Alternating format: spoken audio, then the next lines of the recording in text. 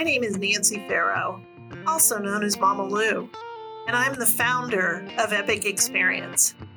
Epic Experience mission is to empower adult cancer survivors and thrivers to live beyond cancer.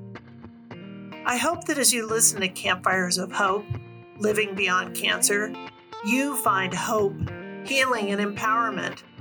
Through stories and education, we aim to guide those impacted by cancer, and more importantly, offer love and support to anyone out there who needs it. This is Beyond Cancer.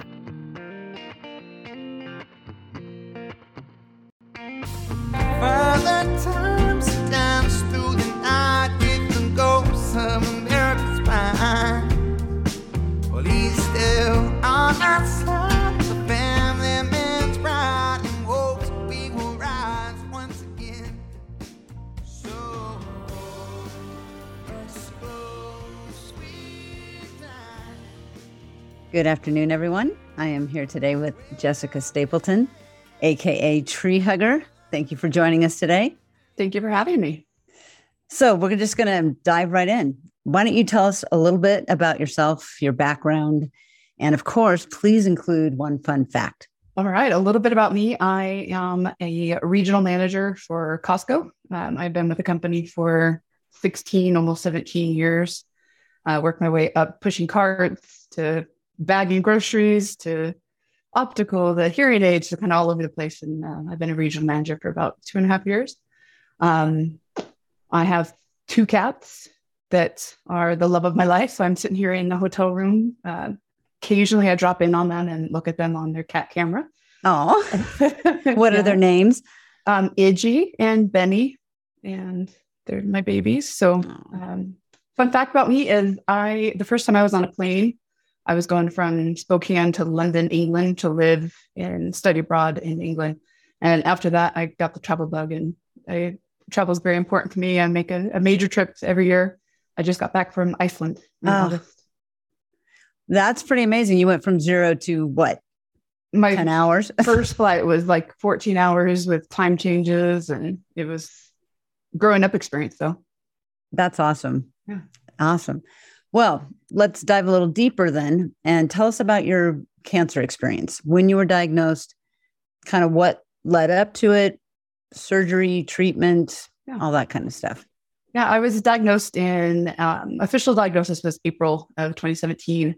And previous to actually getting diagnosed, when I moved across country, and I was down in Texas. And at one point, my doctor said, you looks like you got elevated white blood cells, but we'll check it in 6 months. Well, in the meantime, I moved to Washington State, so I just kind of forgot about it.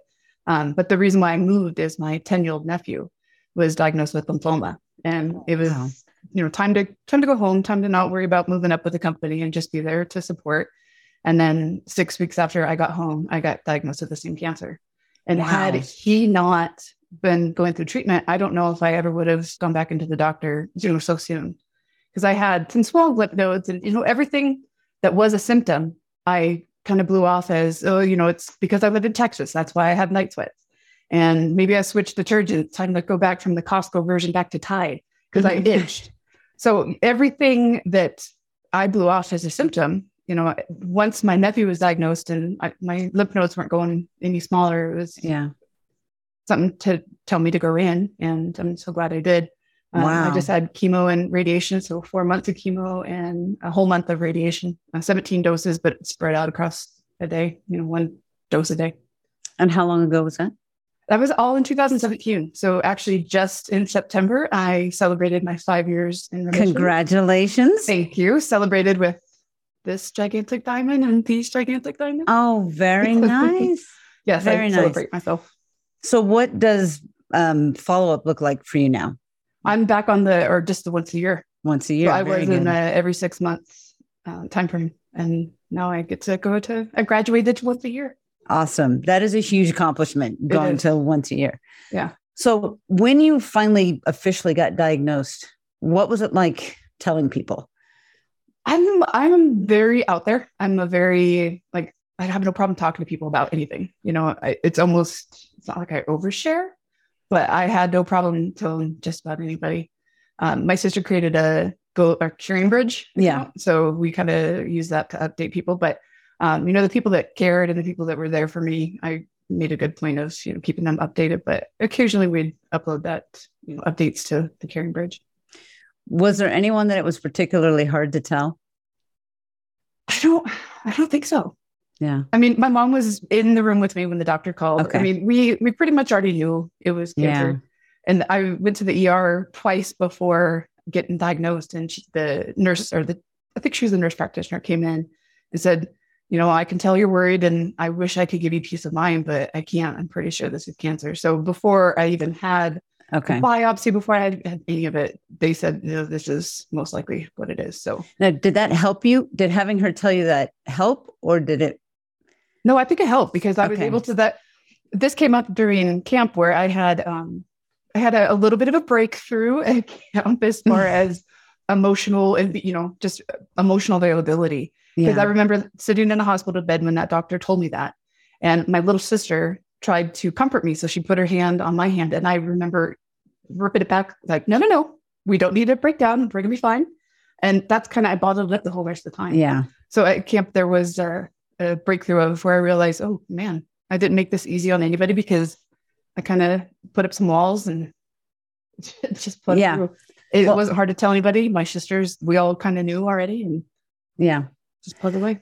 Well, and that was going to be my next question, is the mental and emotional impact, but you kind of already answered that in the sense that the way you dealt with it was kind of, we're good. Yeah. Kind of. My uncle just specifically said, I can't believe your attitude. You need to come back and just talk with people about how great you're handling this. I'm like, I didn't see any other way.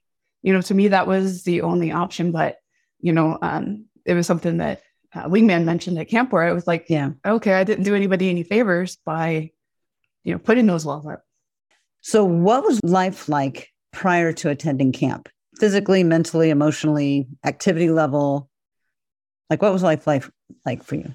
Well, I think the biggest thing for me is camp kind of gave me a, yes, you can do it kind of thing. Yeah. I'm a stand-up paddleboarder now. Yes, you are. Before. I saw that. Spent a lot of time out there, lost some sunglasses to that little pond out there. But you still are a stand-up paddleboarder. Oh yeah, so. And I got backup sunglasses, so we're fine. But I think emotionally, I thought I was handling it fine. I thought that it was something I dealt with, but clearly I didn't. It helped to talk about stuff.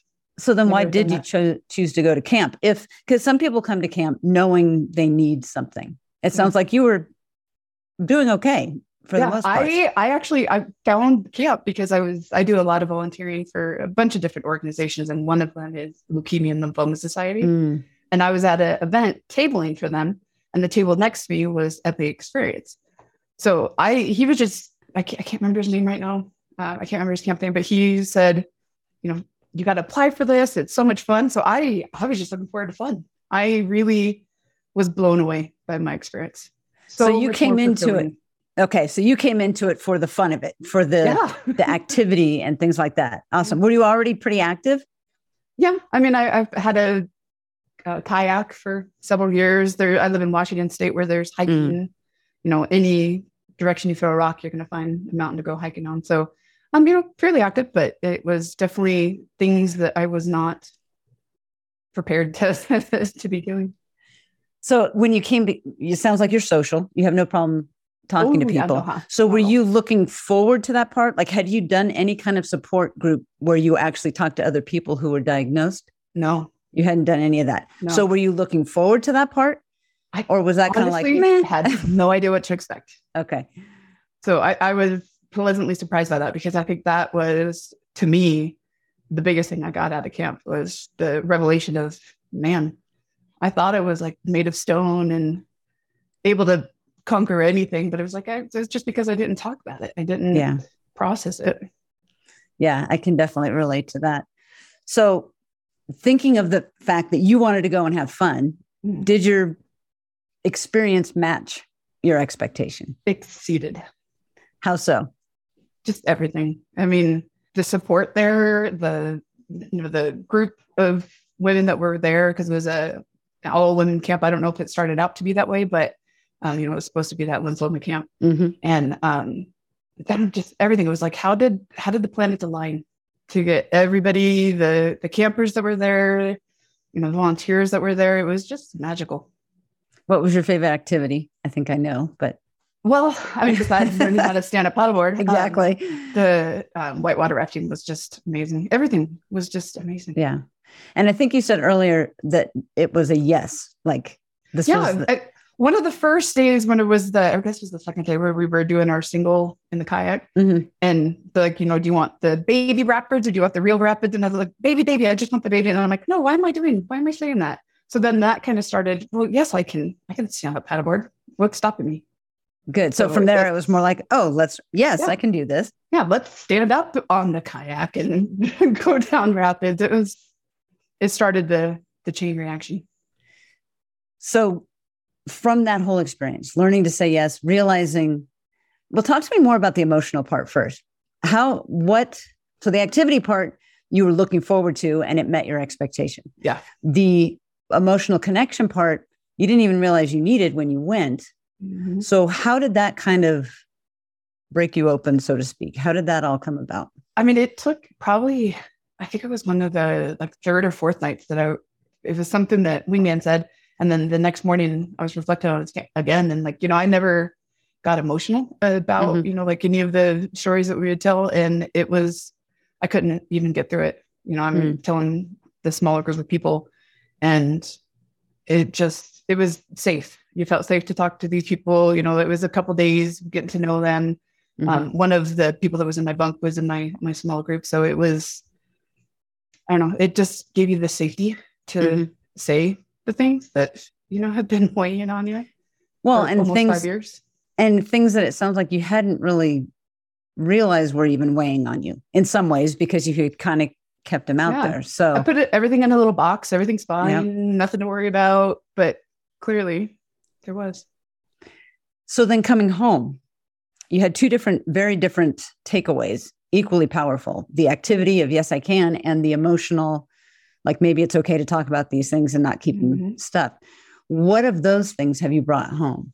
Well, the first day I called my sister that put her hand on me to comfort me. And I said, I don't know if you remember this, but I remember it vividly. And I know what it meant to me for you to be there to comfort. And I'm sorry if my reaction, stunted your support, because I have two sisters and my mom's one of my best friends too. And they were at every chemo appointment. They were everything I needed from them. So, had those conversations about, I'm sorry if the way I process stuff, I didn't not mean to, but I didn't know it was going to have an impact on you. And I'm sure it did.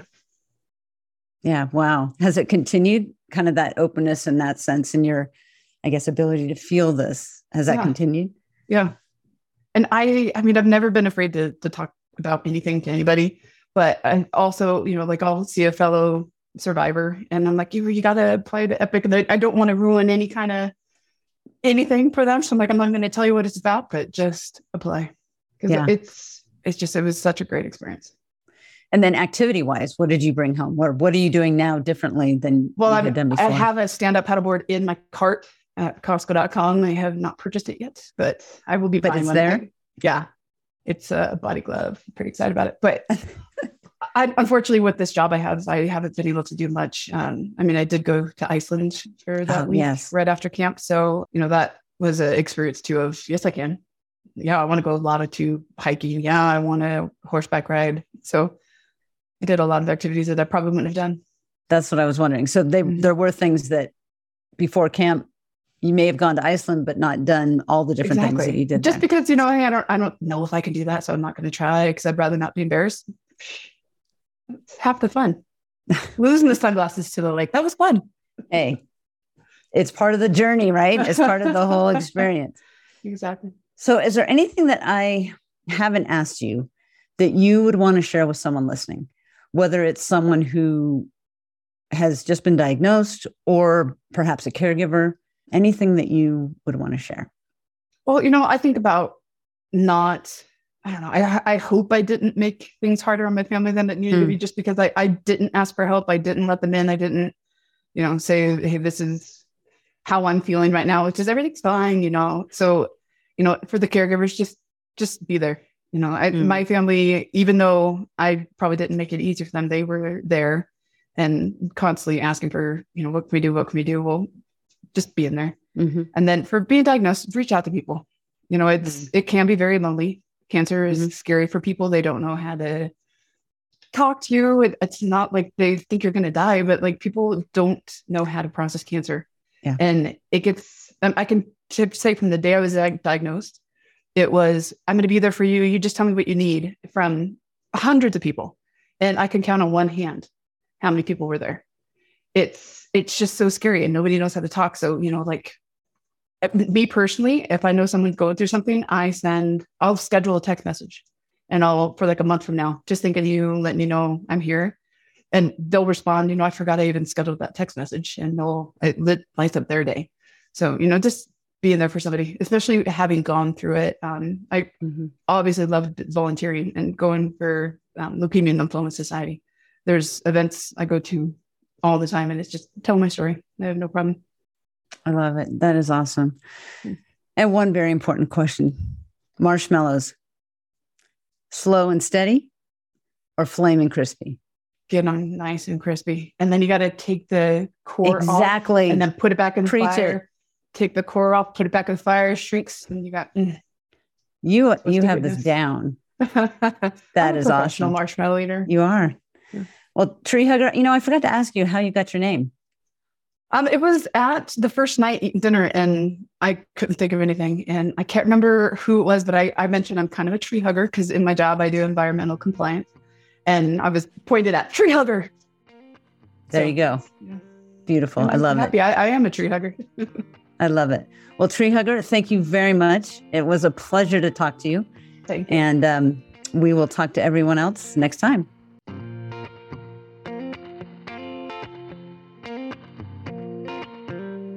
Thank you for listening to this episode of Campfires of Hope, Living Beyond Cancer. For more information about Epic Experience and our programs, or to donate, please visit our website at epicexperience.org. Music for this podcast is provided by Moonshiner Collective. If you enjoyed this episode, please rate and review us so we can share our story with more people. Also, be sure to subscribe wherever you get podcasts so you'll know when new episodes are released. We hope you come back and join us for our next episode. Father,